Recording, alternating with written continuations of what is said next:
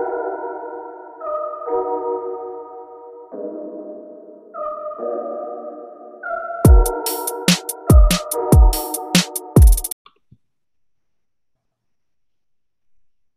well, welcoming on to the show, Travis Shanahan, big T-Wolves fan, and the Overstated group. We're going to be doing a team draft. So how it gonna work is we're going to go back and forth. We're each going to pick 10 teams.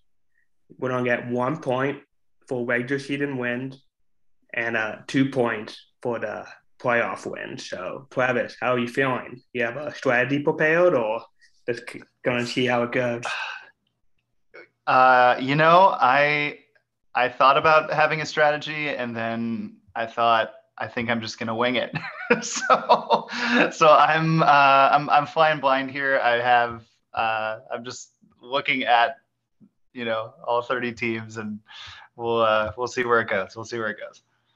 All right, since you're the guest, I'm going to let you pick if you want the first pick or the second pick. If you pick the second pick, you'll have the second and the third pick. And then after that, we're just going to go one by one back and forth. So do you want to pick fourth? Okay. Want the second and the third pick? I think I'll take the first pick. Okay. And I'm going all in on the Denver Nuggets. Wow. I am absolutely the more I think about it, the more I'm like, this was almost a 50-win team with Will Barton with the second most shot attempts per game. And they're about to get Jamal Murray back, Michael Porter Jr. back, KCP, Bruce Brown. Like, I think their defense is going to be better than people think. And whatever happens in the playoffs, I think they're going to win a boatload of regular season games. So I'm taking the Nuggets. I'm going all in on Jokic and Jokic and Murray.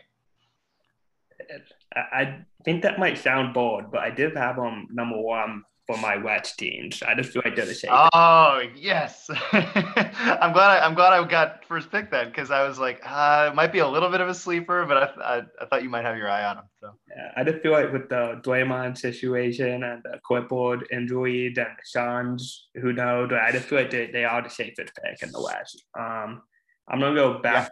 I'm gonna take 2 East teams since like I said, I'm kind of uncertain about the West. I am gonna go the Milwaukee Bucks first. I figured you would. Yeah, I think they might coach in a regular season, kind of like they did last year, but I think they'll still be a top 3 team for sure. And then they're my pick to come out of the East in the playoffs. Yeah. And then great pick. I'm kind of torn between for my next team. I definitely don't pick a team. I'm gonna go with the 76ers because I do think they're going to be the number 1 seed in the East. So, and then I was gonna say, yeah, I do. I thought you had money on them, so I was like, he's got to. I knew you were picking him with one of those two. I wasn't sure who you would take with your other pick. Yeah, I think they're going to be the number 1 seed, and then if they get to number 1 seed, they should at least make the conference finals. I know that didn't really work out for them a couple years ago, but I think they're a better team now. So we'll go 1 by 1 now. So who'd your second pick? This is where it starts to get tough. I think those first three feel pretty safe. Like, I think if nothing else, all 3 of those teams are going to be really good in the regular season. You already laid out the case for like all of the uncertainty with a bunch of other teams. I don't know. I'm going to hold my nose and pick the Clippers, just because I think hopefully they're ready come playoff time. I have no idea how many games. Apparently, I heard something on some podcast that apparently the Clippers have the most back-to-backs of any team. So that's just like 18 games or something that Kawhi isn't going to play. But if they're healthy in the playoffs, that they're going to be really tough. And for my second pick, taking us into the third. What's that? We're going to go 1 by 1 moving forward. Okay, cool. So for my next pick, you know what? I'm being a homer. I'm going. Oh, starting now? Yeah. Oh, my bad. No, All right, go for it. You're good. So we're just again, we don't trade off one by one for here on out. I think that's 2x2 might be a little much. I'm going to go Warriors here. It's a good pick. I need a West team. I think they're still clear cut, and I spoke about with the Draymond Green situation on my last podcast. I think they'll end up being fine. I think they don't work it out, and they'll still be pretty good. All right, so now with your third pick. Yeah, I trust the culture with the Warriors. Okay, so I know who I should pick, but I'm gonna do it. I'm gonna be a homer, and I'm taking the Timberwolves. Oh. We're gonna have a top 10 offense and a top 10 defense, and I think so too. I'm all in. Yeah, I'm all in. Yeah, I said with Mikey, I think you guys don't have a top 10 offense and a top 10 defense too. So I agree with that. I agree with that. I think playoffs are going to be interesting. I think playoffs this year especially don't be very matchup dependent more than anything. So it'll be interesting to see who they get matched up with. This is kind of a tough pick for me. I am going to go – I'm kind of surprised it's still available. I think they have the highest win total in Vegas, so I'm going to go to Celtics here.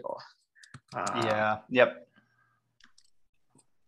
So, yeah, like I said. Yeah, that's probably who I should have taken. Yeah. Yeah, it's all right. It's all right. That I think the Wolves are going to be really good too. Celtics, I think it's pretty straightforward. I think they're probably going to be a top 3 team in the East in the regular season and are very capable of going to the finals again. So, who would be your 4th team picked? You know, I don't know that I like anybody else in the East that much. So before, this is tough. This is where it starts to get a little weird. Yeah. I think I'm gonna take. This hurts. I'm gonna take Brooklyn just because potential upside. Like they've 2 points for playoff wins. So you know, if they get there, they've got as good a chance as any of the other teams. You know, in a vacuum. So whatever, I'll do it. Yeah, I would don't admit I would only be surprised if you don't pick 4 West teams to start. So you did kind of need it. Yeah. Yeah, that's true. That's true. Yeah. They definitely have the highest ceiling of any team left for sure. It's probably not going to work, but hey, why not? 4th round. I feel like every team at this point is kind of a wish. They definitely have the highest upside. I'm gonna go with the.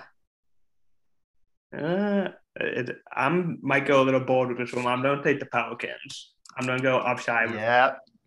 I'm super high in the Pelicans. I think they might be the number 1 offense in the NBA, and I think their defense will be good enough where they will still be really good. It's that second part I'm concerned about, but I like the pick. I like the pick. Yeah. Oh, yeah, I do have a lot of Western teams now, and you got the Pelicans. So I'm gonna go with my heart here. I think I'm going to take the Cavs. I like the Mitchell trade, and I like Mobley developing in year 2. Love Garland. You know, if Allen's healthy, I think they're going to be really good. Okay, yeah, I like that pick too. Honestly, the Cavs are like the team I'm going back and forth on the most. Part of me want to make a bold prediction that they don't be in the play-in tournament, but then another part of me is like, could they be like the 2nd seed? I don't know. I feel like the East. Yeah. The East is like very compact. I feel like a lot of teams that don't be within like 2 or 3 wins of each other. And oh yeah. So I think that's a good pick. I'm gonna go. I'm deciding between 2 teams. I'm gonna take the Miami Heat here. I'm a little lower. Last year I got totally born. Last year I predicted them to be in the play-in. They end up being the number 1 seed. And I think they and they did prove to me that they can, even with like Butler and Bam resting, that like this team defense is like so good that they can still show up and win on any given night just by playing elite defense. So And they made it to the conference finals last year too. So I'm gonna war with them. I think they're pretty good value at this point. Yeah, I thought about him. I thought about him with my pick before, so I think it's a good pick. I'm gonna take.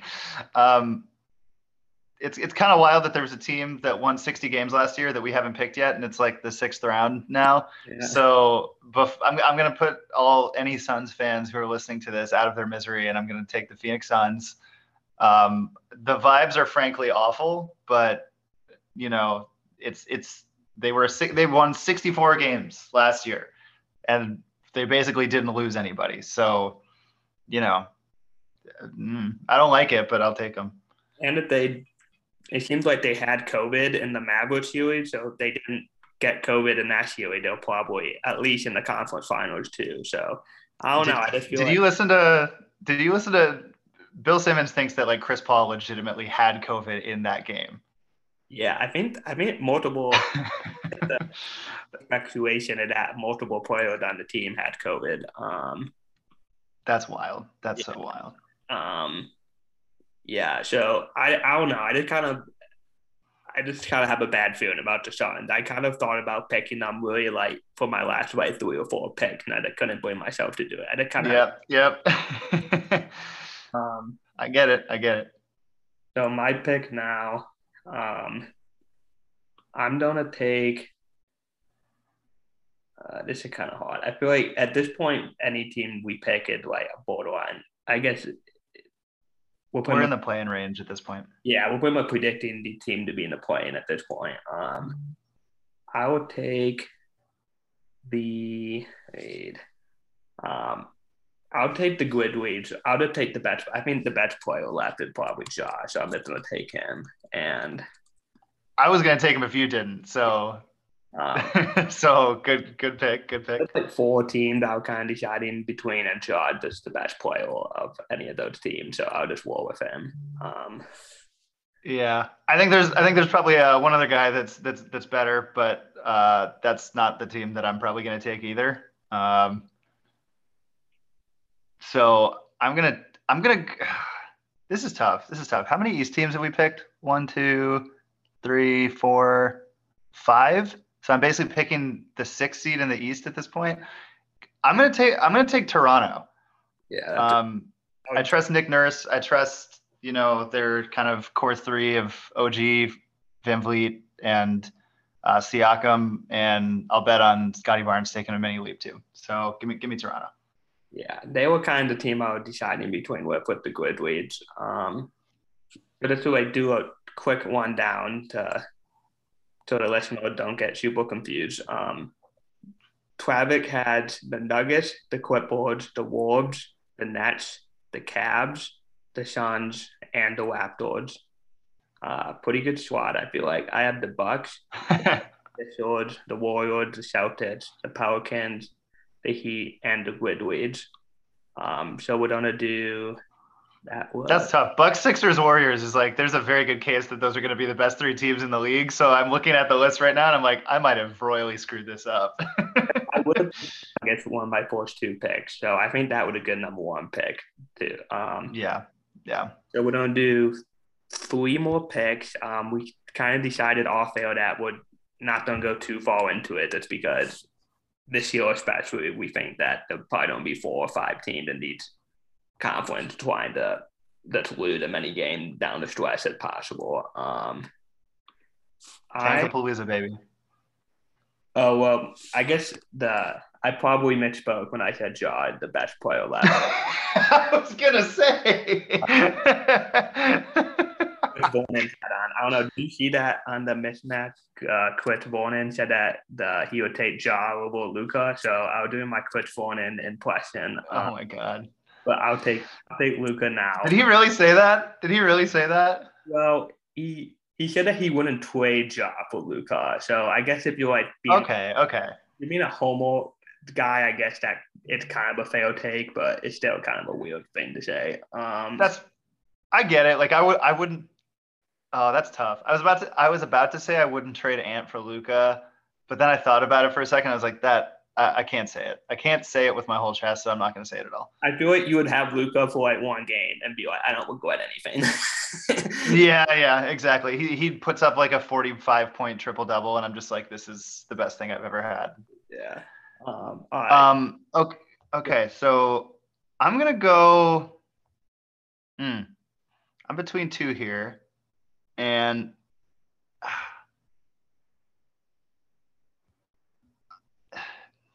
all of the teams in the West after the ones we've already picked feel like there's a version of the season where they just are absolutely disgustingly bad.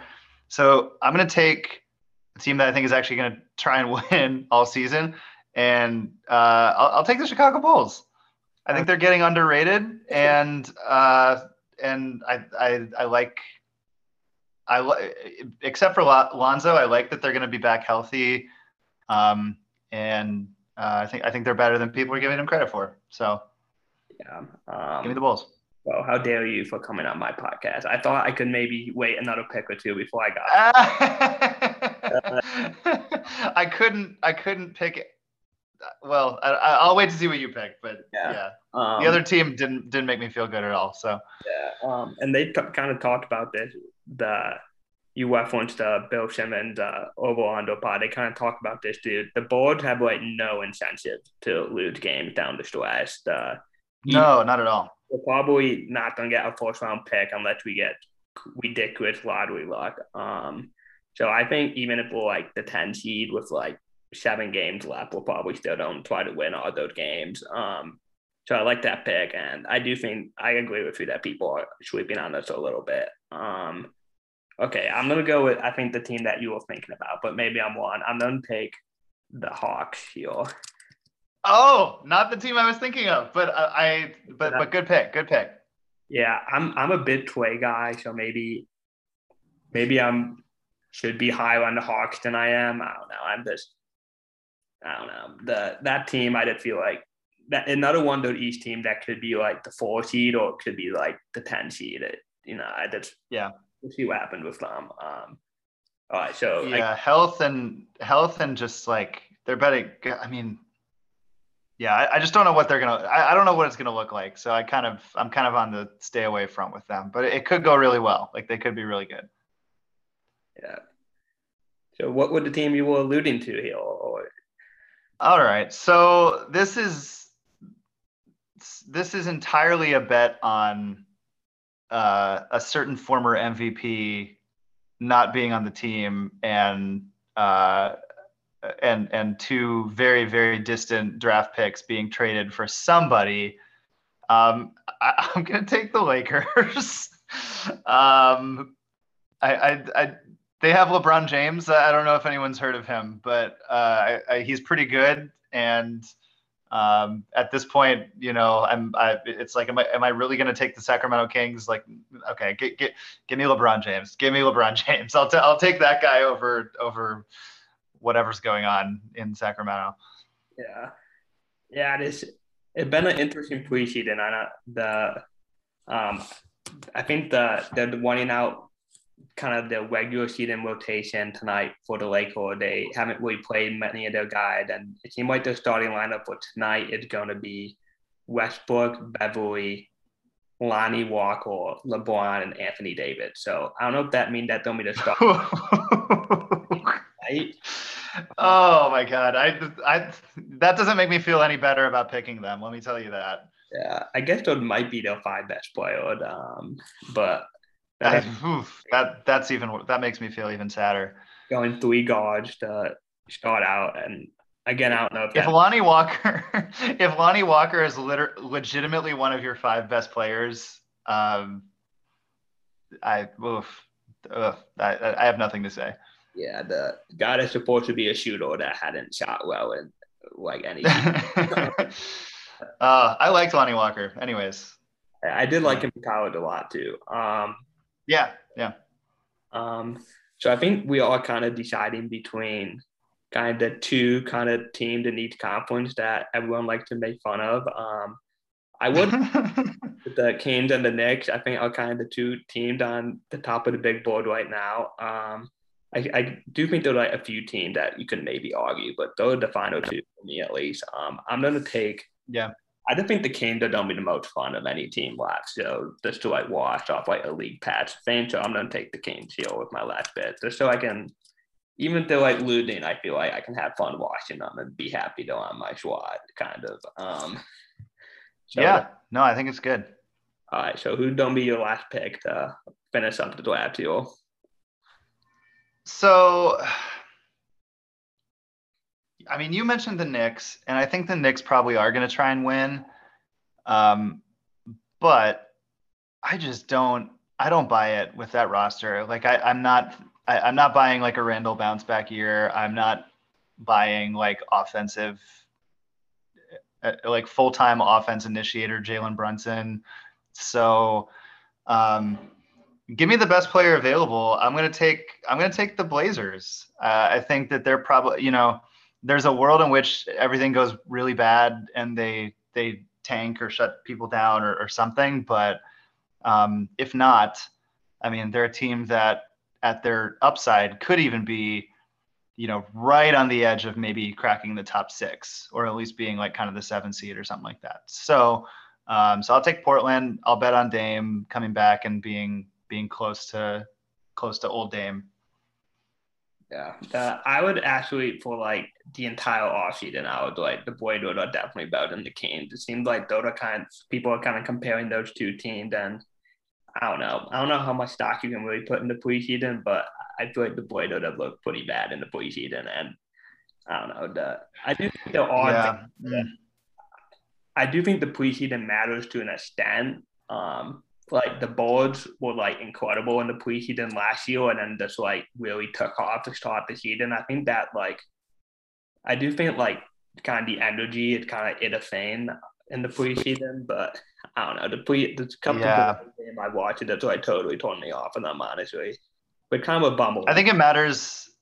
Yeah, I think it matters, especially if you're trying to integrate new pieces,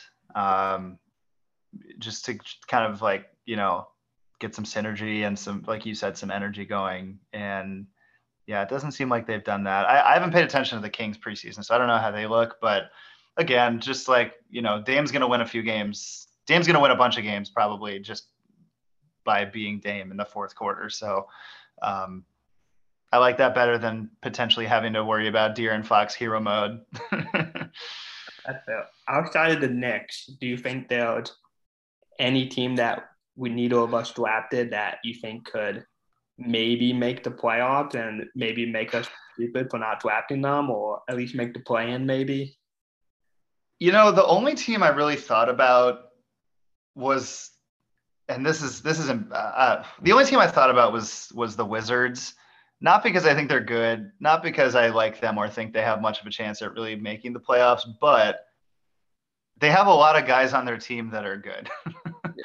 I don't know if any of them fit together or if they'll kind of like coalesce into anything that works, but they have a lot of players that on other teams I'd be like, oh yeah, Kyle Kuzma. Oh yeah, Monty Morris. Oh yeah, this guy.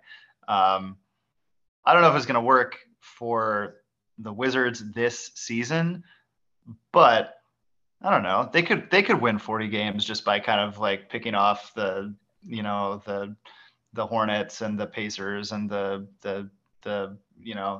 tanking teams and stealing some against some of the better teams. But that's the one I would maybe say, unless there's a young guy from one of the kind of bottom feeders that really blossoms. But the Wizards probably have just a little bit more proven talent and good role players. So I guess I'd say them. Yeah, I think outside the Knicks, they probably would have been the safest pick yet. I kind of like the Magic and Pistons upside, kind of. I like the Pistons a lot. Yeah. I don't know if it's this year, but I like them a lot. Yeah. And the Magic with Franz and Paulo, I think could be kind of fun. And they kind of already have a lot of young talent. I feel like they are closer to playing. They might just kind of go for it and be like, the board pick that they're going to get, it probably don't be like in the teens. And like they'll probably, I mean, they might just be like, we'll be happy with like 2 top 16 picks. We don't need to like go tank out and try to get one of the top guy. We already have young talent, so I could see them still trying to win games down the stretch, even at other teams try to tank. Other than that, I feel and Franz is really good, and I still have a ton of Jalen Suggs stock, and it seems like he avoided a really bad injury, and that he's probably going to be okay. I don't know if he's going to miss any time at the beginning of the season, but I'm still all in on Jalen Suggs. I think he's just got the mentality to be, an above average point guard in the league. So yeah, the Magic would not surprise me at all if they're like in the mix for the 10 or like the 9 or 10 seed. Yeah, I like Shud a lot too. I don't know if you remember from like the various group chats we're in, but when before the Bulls traded for Vucevic and we were kind of on the edge of being in the play or not, I kind of wanted the Bulls to tank and get Suggs in the draft before we. Yeah. I would all in on Suggs, honestly. So I put stock on him. If he pans out, he would be kind of what the Bulls would need. Like, I think he kind of profiles as like kind of Alonzo, like IO type guy. So the fact that you have like two of those already is like, good for the Bulls, but that's kind of what I think Suggs could be is somebody kind of in that mold. Yeah. All right, Travis, thank you for coming on and doing the silly gimmick with me, and have you back on to talk the Wolves once they're dominating the regular season. Oh, we're gonna win so many games like the first like month of the season. Our schedule is so easy. So don't be surprised if we jump out and we have like the best record in the NBA over the first month or something.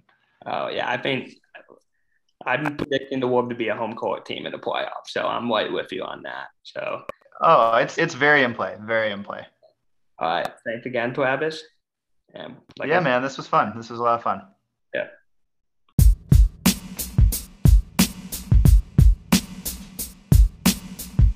So yeah, hey, on behalf of our friend Reilly at the Bounce Pass podcast, who couldn't be here today, I just wanted to shoot the shit with my buddy Brett Usher. This is Mikey Beyer, by the way. Got to get that off. But we had an interesting couple weeks of preseason basketball where I think it opened our eyes to a few things and kind of reality set in for where our beloved Trailblazers are. And I wanted to talk basketball with one of my favorite people in the world to talk basketball with, the big homie Brett Usher from the Overstated podcast. Brett, what's going on, man?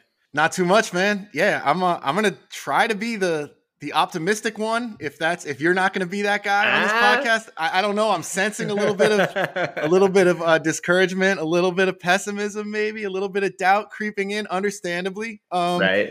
I'm gonna try to, not even try. I am optimistic. Cool, I think at least relative to everyone else right now.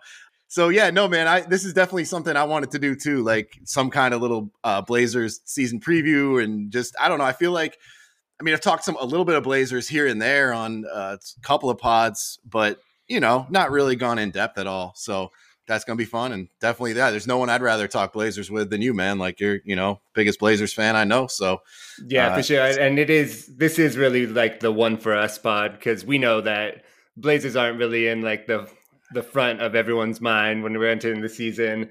You listen to like the national pods and shit, and it's just like there's no play there. If anything, it's just like a complete brush over. So I listened to Zach Lowe the other day. I forget what pod he was doing. It was, I don't even remember what the theme was, but they got to the Blazers and he was just like, the Blazers are meh. They're meh. Fine. Yeah, I don't know. Yeah, I just don't know. Yeah, they're meh. Like, that was pretty much his whole analysis of the Blazers. Oh my God, I know. He literally had no words to even say about them. So needless to say, the excitement's not where we want it to be right now. But I've always had a kind of a sneaking suspicion that like Bill Simmons hates the Blazers. That's like some kind of like thing against them. And they did their draft night analysis pod where they're doing it live. They literally cut to a break after the Pacers selected Benedict Mathurin. And they didn't come back till like the 8th pick. And they just did not talk about Shannon Sharpe. And I was like, at least say something. It's the 7th pick of the draft. It's not like it's a 2nd round pick. Like, what are we doing here? I feel like that's how we are in the public stratosphere. So that's why this is a pod for us. I think a good way to get it going is just kind of, we could discuss what we expected from the Blazers this season and kind of where you think they are in comparison to your expectations. I'd like to start off with what you think. Well, I mean, it's hard to know where they are, first of all, in my opinion, because of course this has only been preseason. Like I was pretty high on him before preseason, and like I'm trying not to let myself get too low because how much has really changed. I mean, Gary Payton's been injured. We haven't seen the team with him yet. That's very unfortunate that he's going to miss the opener and probably, who knows, maybe a couple weeks into the season anyway. Like there's a lot of things we could go over. Obviously a lot of new faces. Like, so I don't want to read too much into the preseason. I like the offseason that they had. And you know, yeah, I would have expected to be a little more excited right now. I would have expected them to look a little better in the preseason, I guess, even without Gary and with Dame coming back and with, you know, all these new pieces that have to acclimate to one another. I would have expected them to look a little better, I guess. Right.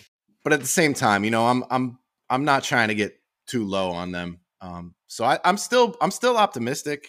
Last season, like when they made the trades, it was kind of like, okay, are we really going into just full on tank? Felt like it, right? It kind of did, you know? And then in the offseason, then they, you know, they bring in Jeremy Grant and Gary Payton Jr. And it's like, okay, no, we're trying to win now. So I guess I feel better about the team in the winning sense than I did last season. Like when they were making the trades, when they shut everybody down, like, cause that felt like a tank. And now it feels like a team that could win some games, you know, if they're healthy and all these other things that need to come together that we can definitely talk about. So, right. I felt pretty optimistic about their offseason too. I think that like that was a pretty low cost move picking up Jeremy Grant and like Gary Payton's a great signing. You saw the kind of effect that he made in the finals coming back, even playing hurt. Like he can just change the game. It's kind of like fuck it up defender that we've always needed. Jeremy Grant is the kind of like athletic forward that we've never had. And if you just think about like where we were at the start of the previous season and you just like eyeball like players that they had on the roster and their expected roles, you got to think that Jeremy Grant is an absolute upgrade over where we had Robert Covington playing. And I think Josh Hart is an upgrade over Norman Powell, at least for like the kind of glue guy things that he can do. I love Norman Powell, the scorer, but it's like we've never really lacked for like small ball scoring. Right. And then Anthony Simons, I think that you and I are probably higher on him than consensus, but we think that he can bring at least 80 to 90% of what CJ McCollum could. Like at on least, paper. Yeah. Yeah. And then you get, you know, developmental guys that have a lot to prove, like Keon Johnson, Shaden Sharp, Trenton Watford. We've got more depth. We've got, I just think, and then Gary Payton's a totally different element. Justin Winslow brings some toughness. And I just felt like we had more of a balanced roster than we've really put together in the last like 5 or 6 years of the Dame era. But just seeing it on the court and the lack of effort in the preseason, just like the disconnection amongst the players, I've like, this is where my pessimism's starting to come in. I'm starting to feel like there's a bit of a like, how is this shit not clicking yet? Yeah. But I had a whole like 9 months of telling myself, like, once we see Josh Hart and Dame Lillard on the court together, giving a fuck. But where's the give a fuck? Yeah. And to go back to the question, because the way you sort of framed it there, like, I guess I can look at it from a different perspective. Like, how do I feel about this team right now today as compared to a couple days before the start of last regular season? I think I feel better about this team now than I did about the Blazers going into last regular season. I think I'm more optimistic. I think this team has a higher ceiling than that team did. I think this team has a chance to be decent defensively. That team last season, I didn't see that possibility. Chance. Yeah. Like, and you laid it out really well, just like the upgrades that they've made. And that was, you know, we didn't even really know about Dame's injury before last season, but even with that, like knowing that he's physically 100%, I would say I feel better now than I did before last season. Now I was really high on them the couple seasons before that, but like, last season, I'm always a little bit irrationally optimistic about the Blazers, but I think I'm still, even after this preseason, higher than I was then. I can see that. Yeah. I think all of my frustration comes from mostly just nothing really feeling like it's changed the product on the court. And again, it's preseason. It's like, it's overreaction time. I've got some of the biggest overreaction feelings I've had about the Blazers in years, just because I'm a little pissed off Maybe I'm underreacting. That could be the case. You know, but 'cause I see a lot of what I perceive as overreaction with the Blazers. Like on Twitter, it's just like they're done, they're cooked, they're tanking.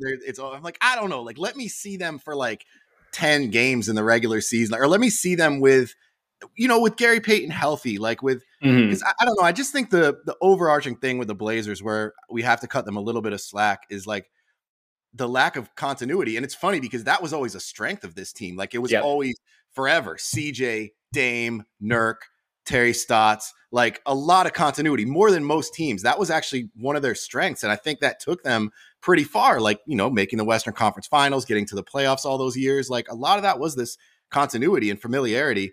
And now like that's out the window. Like obviously you have brand new guys in like Jeremy Grant and Shaden, the rookie.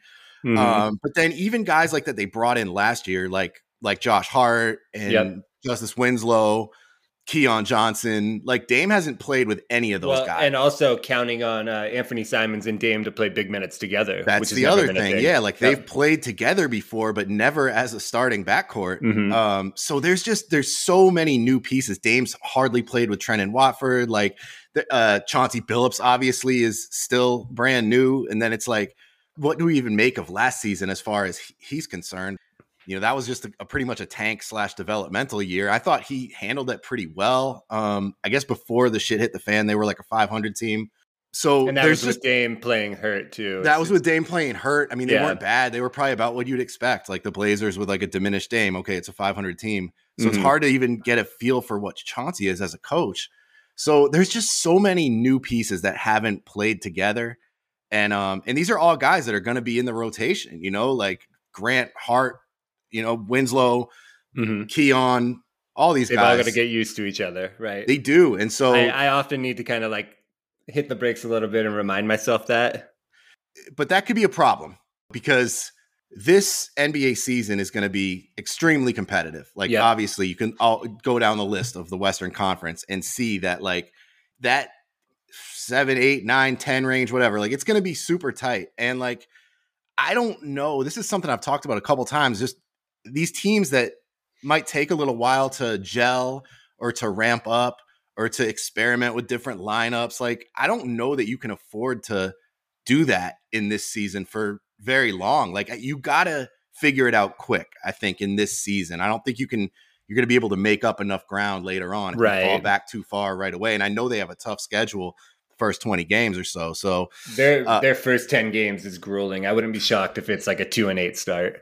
And that's rough. But at the same time, if you are trying to figure it out, if you do have to experiment, if you do have to come together and gel, and like even if you had kind of an easy first 10 games, you might take some L's by doing that. Maybe like it's good to get those tough games, some of those tough games out of the way early while you're figuring stuff out, and you'd probably be losing anyway. And then maybe, you start to click when the schedule gets a little easier. That's my optimistic that is a good optimistic way to look at it. One thing I want to kind of address, and it's not really talked about often when people talk about the team, but you talked about the difference between the roster at the beginning of last season and the beginning of this season. And there's been a lot of minor tweaks, but one thing to remember is last season, the team was put together by Neil O'Shea, and Joe Cronin took over even like a third of the way through the season, quarter of the way. Yeah. And this is his first full year as a GM, and he has operated fully under the premise of having kind of like optionality with the roster, the Dame extension aside. But if you look at the contracts he's taken on, Josh Hart, Jeremy Grant, he's kind of in a spot where at any point he can kind of pull the plug on it. And when people are talking about like, gambling on the over under of this team, for me, I'm always just like, it's a stay away, because the one thing you got to consider is that Joe Cronin so far hasn't showed much interest in chasing a play-in spot. He's much more interested in tanking if that's what comes down to it. You got to go on the track record. It might only be one season so far, but I feel like if this team, he's going to give this team a little time to click. And after, maybe a month or two, if it's not looking good, he might start selling people off for pieces. And that's where I'm kind of like starting to get this feeling where it's like, it's kind of like it's put up or shut up time for them quick. And I don't think that really has much to do with Dame. I think it has to do with if the rest of the roster can gel around him. And so I've got a question, it's a big basketball question, but it also has to do in regards with Dame Lillard. And I've got a question about like, what's your feeling in general on the premise of following a star player's timeline? And is it important in team building regarding the Blazers? That's a great question. They've certainly been doing it, and obviously the results, while I think a lot of teams would kill to have had the success that the Blazers have had in the Dame Lillard era. They made the playoffs 8 straight years, I believe. Like, they made a Western Conference Finals, they made a semifinals. Like, they've had some good playoff battles. They've been a good team pretty much every season, like certainly above 500 most seasons. So like, I wouldn't say it's been a failure kind of taking that approach, sort of trying to stay on Dame's timeline. But they've obviously gone in a different direction, sort of, where they have brought in younger guys. They have sold off some of the older guys. Like, they now do have Anthony Simons, Shaden Sharp. Like, you can sort of see this like new wave of guys emerging, but way, way, younger than Dame's timeline. And that's where it's like, how many times have we seen a star player in his early 30s like coexist and lead a bunch of young guys, essentially? I mean, they've got a couple veterans, obviously. It depends. Historically, it depends on like the success rate of it. But you've seen franchises do it with like Dirk Nowitzki and Kobe. But they were more kind of leaning into a tank and a rebuild. And I think the other thing that people will bring up about that is that those guys had won championships, or a championship in Dirk's case. Right. And with Dame not having that, it's like there's going to be all the legacy discussion. Yeah. Which I'm not always super interested in. Yeah. Is it viable to give Dame the extension that he's got, but take the younger approach?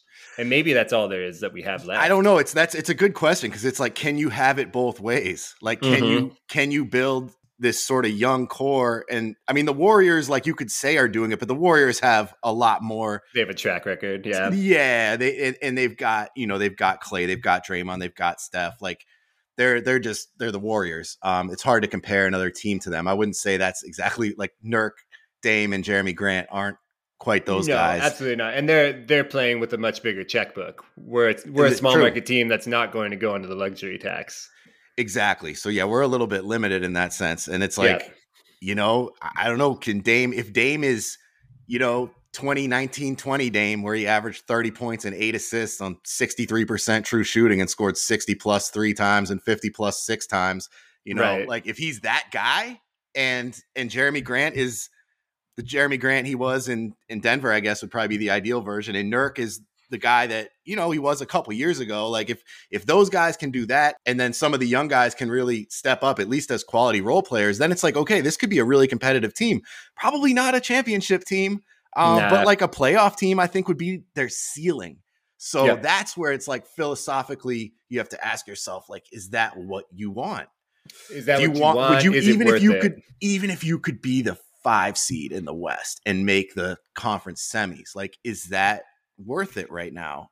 Or do you think about tearing it down? Because I agree with you, like, that ability to sort of pivot to a rebuild pretty easily by having these movable contracts, and then trading Dame. That's the big question, right? That's the big one. And that we can talk about that too, like the feasibility of it, the likelihood of it, and what it would mean for his legacy, like you mentioned. Right. Yeah. Just to, my thoughts on that are, I think that if it came to the point, and I don't think they're there yet, but if it came to the point, I think Joe Cronin would lean into that pretty quickly. It would, it would require Dame requesting a trade, or for like this season to just go completely terribly. But it's not something that I think is going to happen right now. Doesn't seem likely at all, because there's a lot of factors working against it. One being the uncertainty of Dame's health. I think he's back. I think he's looked really good. Yeah. But I think the rest of the team, the rest of the league, other GMs are going to try to like get pennies on the dollar for him right now.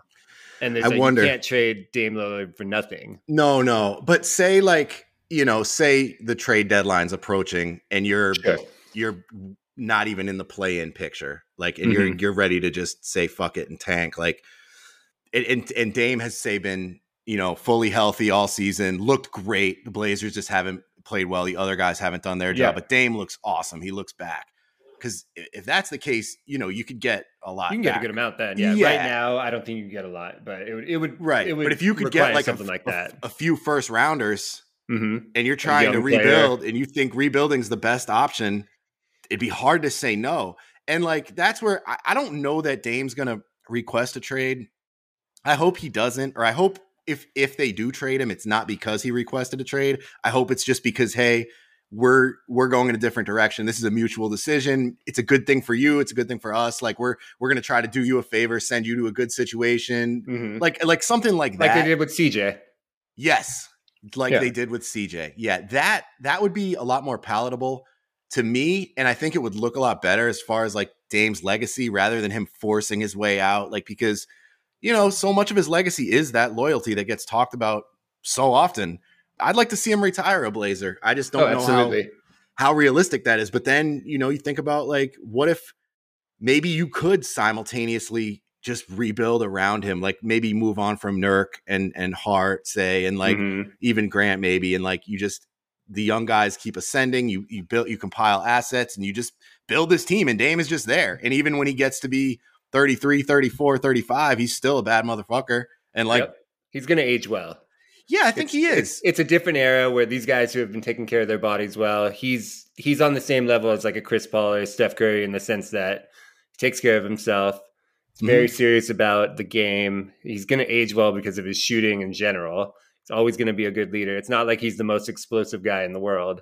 Right. Like, this guy's going to be able to play 3 or 4 more really solid seasons. I'm not worried about that. It's that if he's going to be able to, if he can stomach waiting for the timeline of some of these younger guys. Which we don't even know if that will come, like how successful that would be. Like, best case scenario where they're a super competitive team in like 3 years and have a better roster than he's ever had. Like, Shaden and Anthony Simons become like bona fide all-star players, and like they draft a couple of big time talents, and maybe like a Keon or a Trendon Watford becomes like a quality starter level player. Like, if all those things go right, then like, who's to say Dame couldn't be part of that, even if he is 10 years older than everybody else. But I don't know how it would look almost closer to like a late career, like Reggie Miller kind of joining the like Jermaine O'Neal timeline. Like, obviously not a championship team. Like something like that.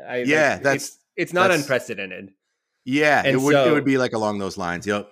It'd be it's kind of, we can go back to talking about the pivot that I think Joe Cronin's kind of got in his back pocket.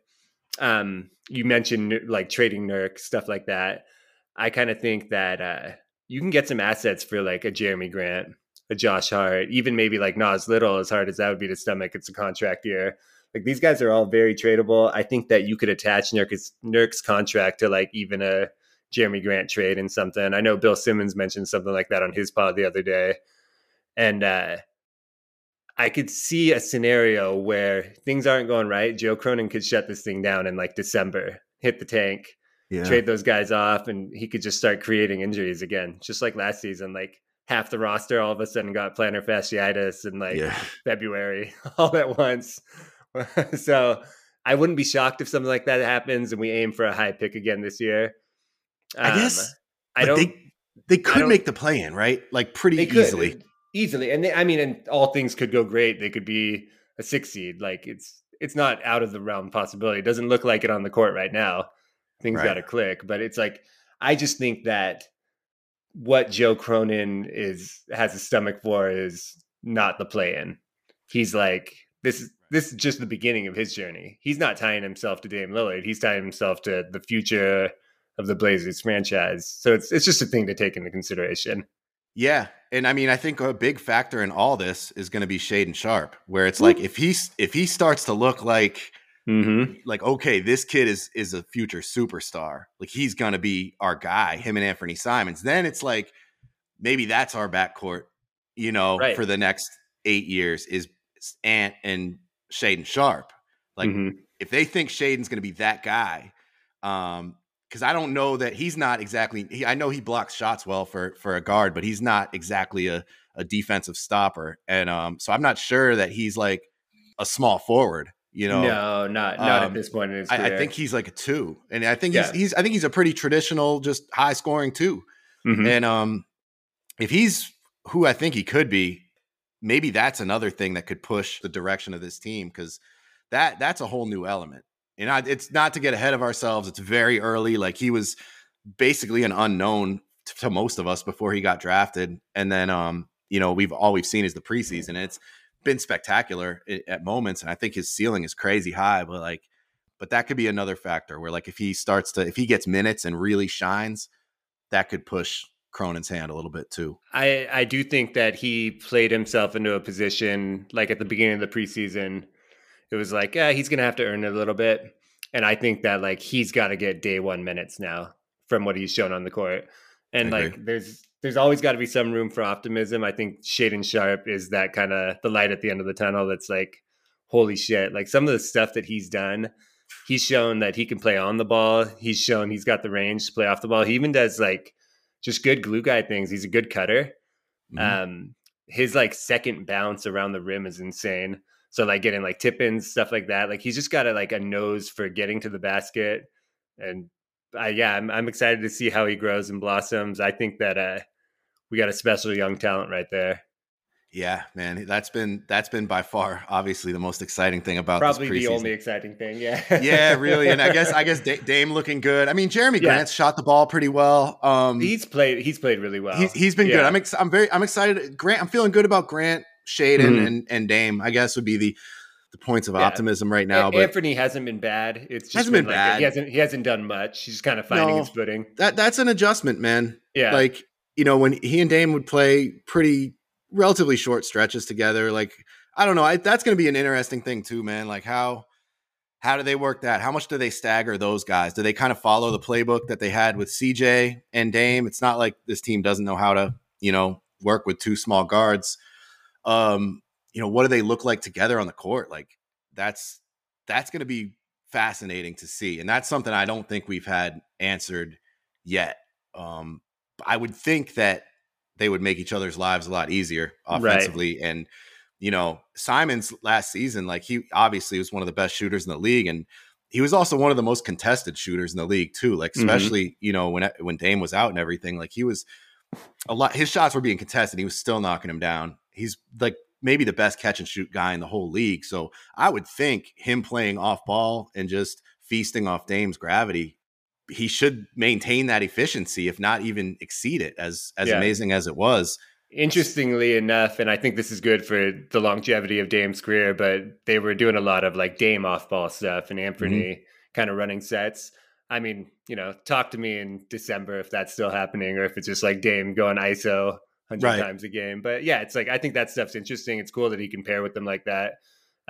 Anthony did have that stretch last year where he was definitely the target of defenses when he was the main ball handler, and he handled it really well. He maintained his efficiency while upping his usage, and that's the hardest thing to do.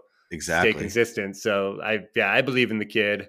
I guess I got a couple of things I wanted to hit on, but like one big question I want to ask you is, let's say we get to a point in the season, like let's say we're at the 41 game mark and the Blazers only have 15, 16 wins. It's looking really bleak. Where do you think Chauncey Billups' job status is?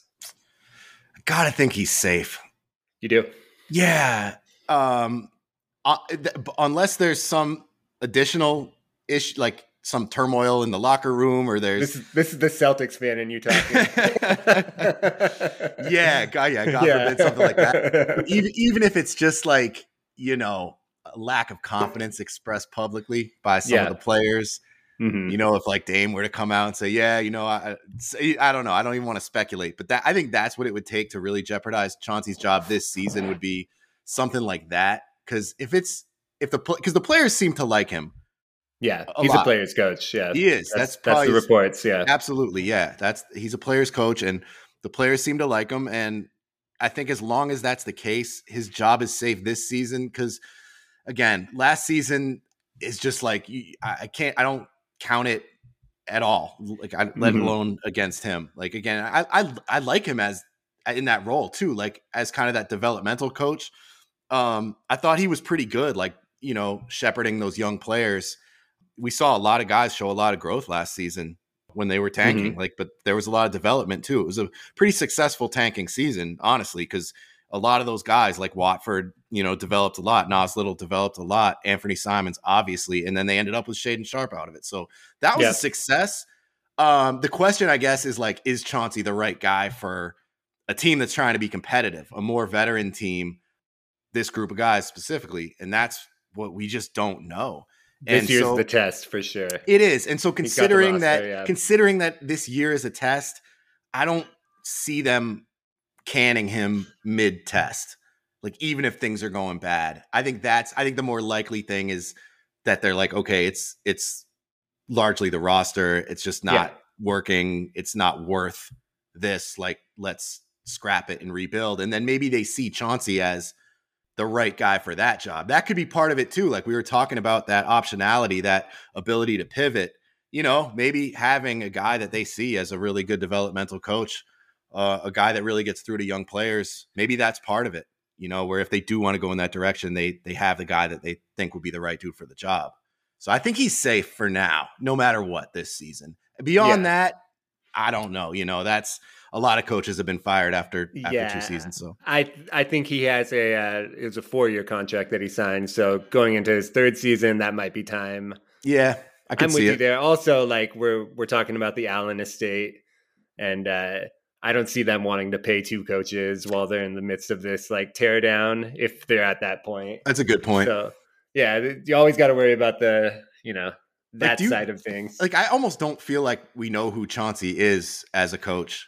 And that's one thing that I've got a little bit of disappointment with him in the sense that he sold himself on being this guy who gets through to the players and holding people accountable. Talks a lot about connectivity, accountability, just these big strong words that look good on paper, look good in a press release, but it's once you see it on the court, who's being held accountable? How come where's Nurkic? Where's his conditioning? How's he going to get these guys to commit to buy into the system? Is there a system? I just don't see much fluidity on the court. And no, but I will say some of these people are kind of saying some of the same things about Ime Udoka last season, early in the season. Right. Okay, yeah, this might not be the guy.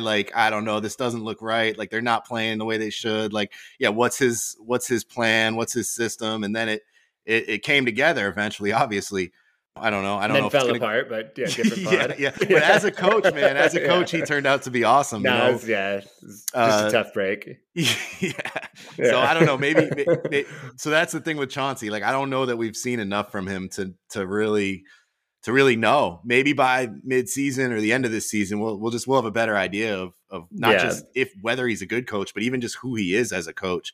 What it looks like. And not fair to critique him on if he's got his star players hurt, and then his roster is constantly changing because the GM doesn't like the way things are looking. Yeah, let's see how it looks with a little bit of continuity. I'm with that. All right, so I think a good spot to wrap it up at is I know we're in the business of overreaction or underreacting, if that's how you want to put it with yours. But where were you on the over-under for the Blazers maybe before the preseason? I would have had them at probably 45. Where are you at now? 44. I love it, man. Yeah, that's not bad. Yeah. I think they're better than 500 team. And hey man, in another season, they might have been a 50-win team, but I know. I've talked about that with some other Blazers fans that if you just stack this talent up against the Al-Farouq Aminu and Mo Harkless kind of teams, those teams won 50 games, and they were really good. And it was all on the back of Dame. So if Dame is Dame, then that could change things. But it's just a deeper league. That's what you got to take into consideration. This team is more talented, but the league is insane. The West is going to be a gauntlet this year. Oh yeah. So I'm not really in the over-under business myself, but for me, it's a stay away because the wild card to me is whatever Joe Cronin wants to do. And I don't think I think this team's got the talent for a 45-win team. Right. But is that the direction that they want to go in? Yeah, no, that's the big question. The biggest question. I agree that it's a stay away because there's 2 pretty extreme directions that they could go. And like, I Mhm. wouldn't rule either one out by any stretch. I'm a little more on the optimistic side that this team can win, but I really do think GP2 is going to be huge. Yeah. It's weird. Like, it is weird though, thinking about where he was prior to his kind of breakout season with the Warriors. Like, he was not a guy that you'd be saying is like going to really have that much of an impact on your team. Like, we wouldn't, even before last season, we wouldn't be like, oh, when they get Gary Payton though, now he kind of emerged out of nowhere. I mean, he was a guy that couldn't even land like a full-time job in the NBA prior to last season. So, Right. He earned it though. he did earn it, and he did Yeah. show what he can be. And like, if he can be that guy for the Blazers, like, that is something that, we need to wait and see, I think, before we judge the team too hard, is at least for him to get back healthy, because I mean, they've got some pretty good defensive personnel when you look at Gary Payton Jr. and Keon Johnson's a really nice perimeter defender. I mean, he'll only get better as he gets stronger, but he's got a ton of upside there. And like, I mean, Jeremy Grant's a good defender. Like, Josh Hart is pretty good. Competes. I think what's important to keep in mind too is once everyone's in place, you've got Justice Winslow and Gary Payton on the court, that Josh Hart and Jeremy Grant don't have to guard the best players all the time. Right. And those guys can kind of do like help side stuff, and it kind of puts everyone in their right position. So what about Nurk, it's worth man? Waiting. Nurk, I don't know. Again, I'm not going to overreact to the preseason, but even like last season, he wasn't very good defensively. But then again, it's like, I don't want to overreact to last season, because Nurk 3-4 years ago was a really good defensive player. Like, that was a strength of his. Like, at what he did, he was great at what he did defensively. He's obviously limited. He's not a guy that can switch out on the perimeter. Right. But like, as a drop big, he was pretty damn good under Stotts. That's the big difference. Is under Terry Stotts, they played a strictly drop coverage defense. They kind of pioneered it almost in a way, like the way that it's played now. Largely due to kind of the limited aspects of what their players could do, because their guards couldn't really fight over screens. They didn't have switchable bigs that could get out there. And I think over the last couple of seasons, they put Nurk kind of in an uncomfortable area, where last year he was hedging out like 30 feet. Yeah, that was weird. And then he was being asked to recover, and like there was no like backline. That raised some eyebrows about Chauncey, for sure. Yep, that raised some eyebrows. And this year they switched it up in the preseason, where he's just switching everything. And like, every now and then he'll get isolated against like a Reggie Jackson or something. You kind of live with that. It's more like what's on the back end of that is the big switching on to Dame, is the big switching on to Anthony Simons. Right. So it's like having a big man like Nurkic, it limits your flexibility of what you do defensively. Right. But he's like, if he can be optimized, he can be pretty effective. Like, he has been, by all metrics in the past. And they were actually a pretty damn good defense a few years ago as a team. Middle of the pack. But over the last like handful of seasons, they've always been drifting towards the bottom. Yeah, and the last few seasons, they've been at the bottom of the league defensively. I think that's another thing about having like a Gary Payton type and some of the other defensive players we talked about, is that if they can handle their coverages better, kind of puts Nurk more in his place, where he's having to help less. And he gets in that situation where he gets like this, he starts fouling and then he just keeps fouling. And then it's like one's an accidental foul, the next one's a frustration foul. And then he has to play timid because he can't play with his hands anymore. You know what I mean? It's I just need, we need him in shape. We need him in shape, motivated, protecting the rim, playing smart. And I think he's serviceable. Like, but I just don't know, honestly, whether he's a weakness or a strength defensively. And like you said, like, he is limited. And so maybe in that sense, he's a weakness, but I think he can be used if he's in shape and dialed in to where maybe he is a strength. There's ways around these guys. Like, we see it all over the league with you can scheme around a sort of limited big and actually make them look like a pretty damn good defender. So that's big, because he's like the only real big guy on the team.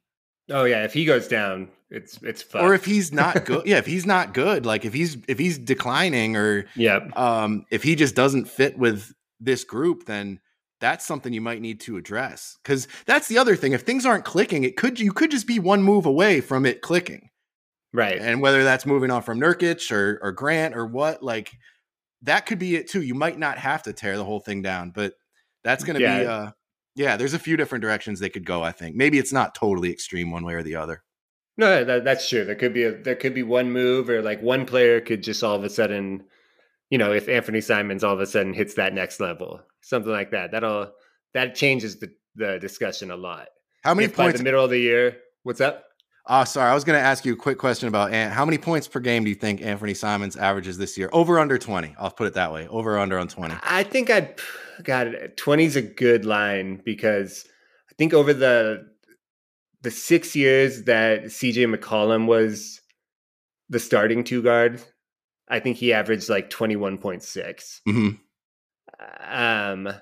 I'd probably put him at over. I'd give him about like 20.5. That seems reasonable. Yeah, it depends on I'm how right about there. Yeah, it depends on how big of a workload that Jeremy Grant takes. Do you think you mentioned Jeremy earlier, and you were like, Denver, Jeremy would be like the best fit. I think it's kind of like a somewhere in the middle between like high usage Detroit Jeremy. We might need some offense out of him. Yeah, some exactly. more offense. He could do some things. Some creation. So he can. If we're getting like 18 from Jeremy and like 20 from Ant, and your typical Dame stuff, and then a hot night from Shaden, night from Josh Hart. They're going to have a good offense, I think. Yeah. They've been the top 3 offense several years, recent years with Dame.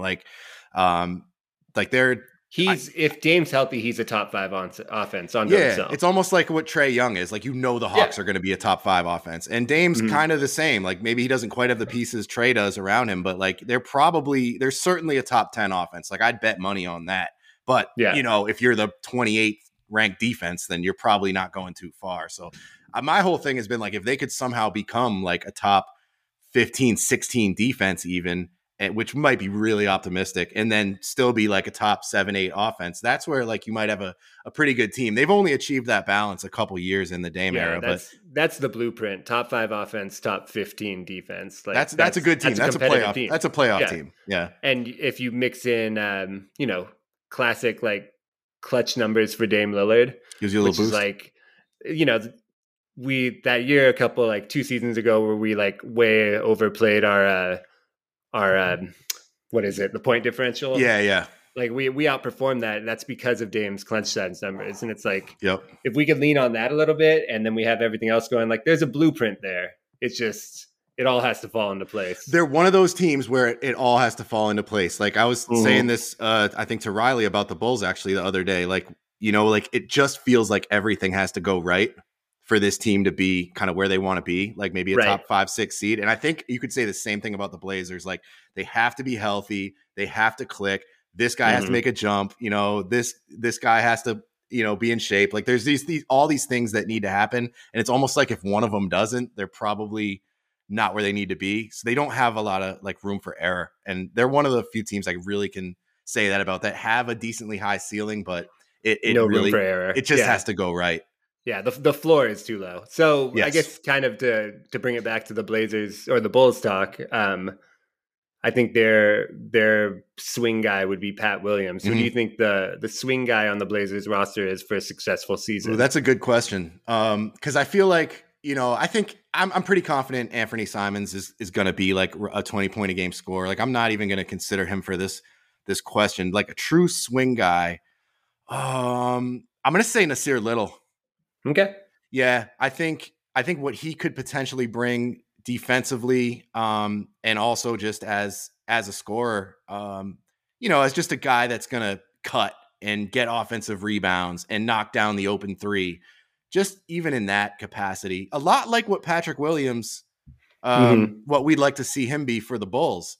It's kind of a similar type of player, actually, or a similar type of role. So I'm going to say Nasir Little because, man, before he got hurt last season, he was really, really, really playing well. He was really good, yeah. We were getting really excited about Nasir. He had a great, December, January. Yeah, like that was awesome. That first couple weeks of January, he was really coming along. And then he goes down and he missed a lot of time, and he hasn't looked like the same player. And I think he even said, I'm not the same player. Like I think there was a they had kind of a training camp battle for the small forwards position that Josh Hart won. And he was very, Nas Little was very humble about it. And he just said he's not the same player he was. He wants to get there. And that kid's got the good drive. I'm pulling for him. He's one of my favorite players. He's my swing factor for the Blazers because he could be pretty damn good. If he could get back to where he was and then build on that within this season, that's going to add a lot to this team. Like we need him. We need him for sure. I'd say my swing player, I think with my head, it's going to be Jeremy Grant. With my heart, it would be Shaden Sharp.